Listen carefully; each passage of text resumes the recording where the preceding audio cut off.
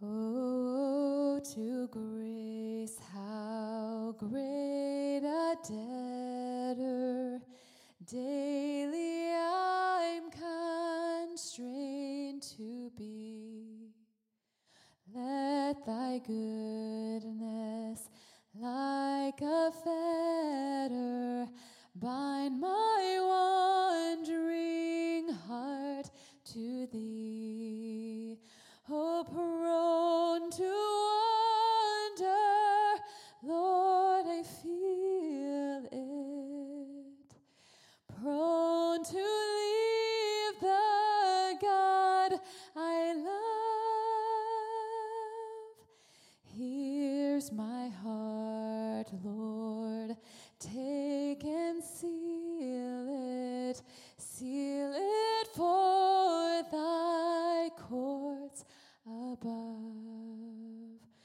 Here's my heart, Lord, take and seal it for thy courts above.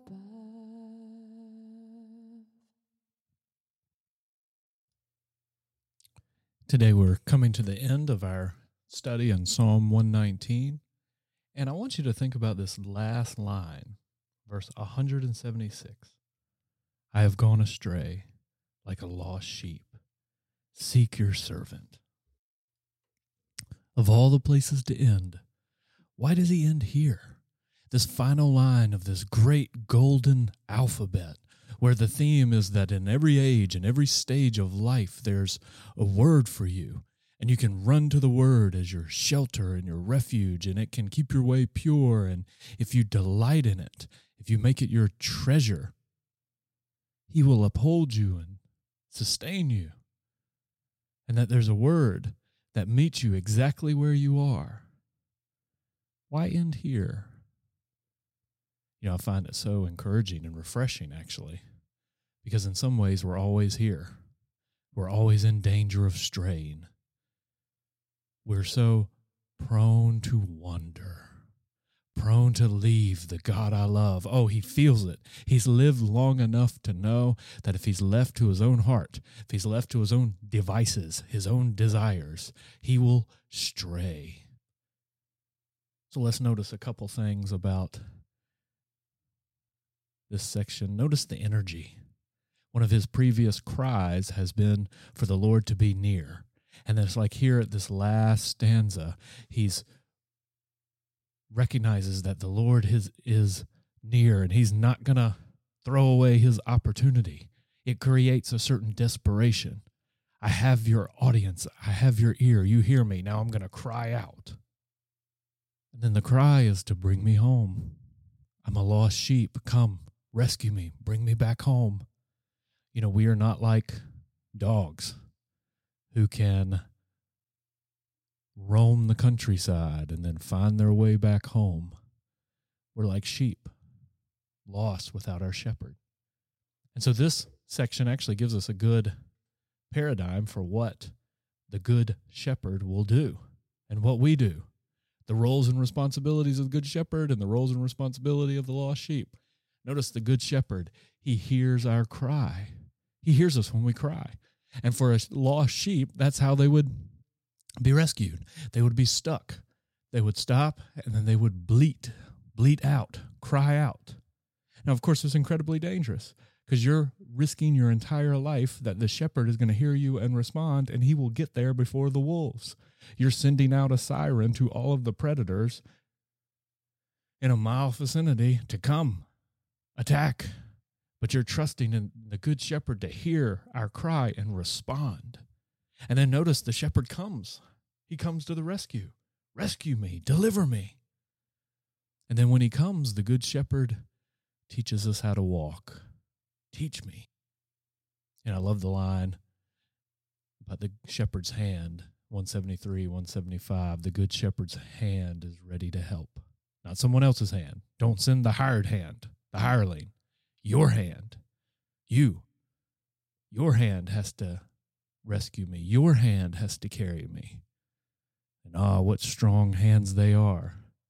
When you think of a lost sheep that the shepherd goes to get and rescue, what kind of hands does it require? Strong hands. These sheep weigh 80, 90, 100 pounds. He has to go rescue them, pick them up, put them on his back, and carry them through the Judean wilderness and the difficult mountainous terrain. Those are strong hands. That's what the shepherd does. But what do the sheep do? Notice what he does. He cries out. You recognize your weakness, your vulnerability, you're lost, and so you cry out. I love he asks for discernment, give me understanding, and then deliverance. Discernment seeks the inner work that the word does internally to us, and deliverance focuses on our outward circumstances. He needs both, not one without the other. And then he responds in praise. That's what we do. Once we're saved, rescued, redeemed, we cry out and celebrate his response, his wisdom, his goodness, his strength. And then he asks to be taught. We're teachable. We want to learn. Why was I lured away? Why did I stumble? Why did I fall? Help me to be humble. Help me to be teachable. And then notice the string of confessions, response. I love the dynamic that you have here. The Lord must seek me, and if he doesn't seek me, I have no hope. But then I have chosen, I long, I delight, I don't forget. I'm an active agent with responsibilities. So how does this great psalm end? In one sense, it ends in the very opposite place from where we began. We end celebrating the one who seeks. See, this psalm began with energy and eagerness. How blessed are those who seek the Lord with all their heart, who walk upon his way. There's energy. I'm going to seek the Lord. We're young, we're eager, we're excited to walk his path and walk his way. And it ends with someone who's wounded and weary, someone who's scarred and scared, but someone who's walked through the darkness and the difficulties of life. And now they're still confident, but it's a deeper confidence. They're still joyful, but it's a deeper joy. Their confidence is not so much in their own energy or their own endeavors, but they're trusting in the goodness of the shepherd to seek and to save those who are lost. Praise God from whom all blessings flow. Praise him, all creatures here below. Praise him above, ye heavenly hosts. Praise Father, Son,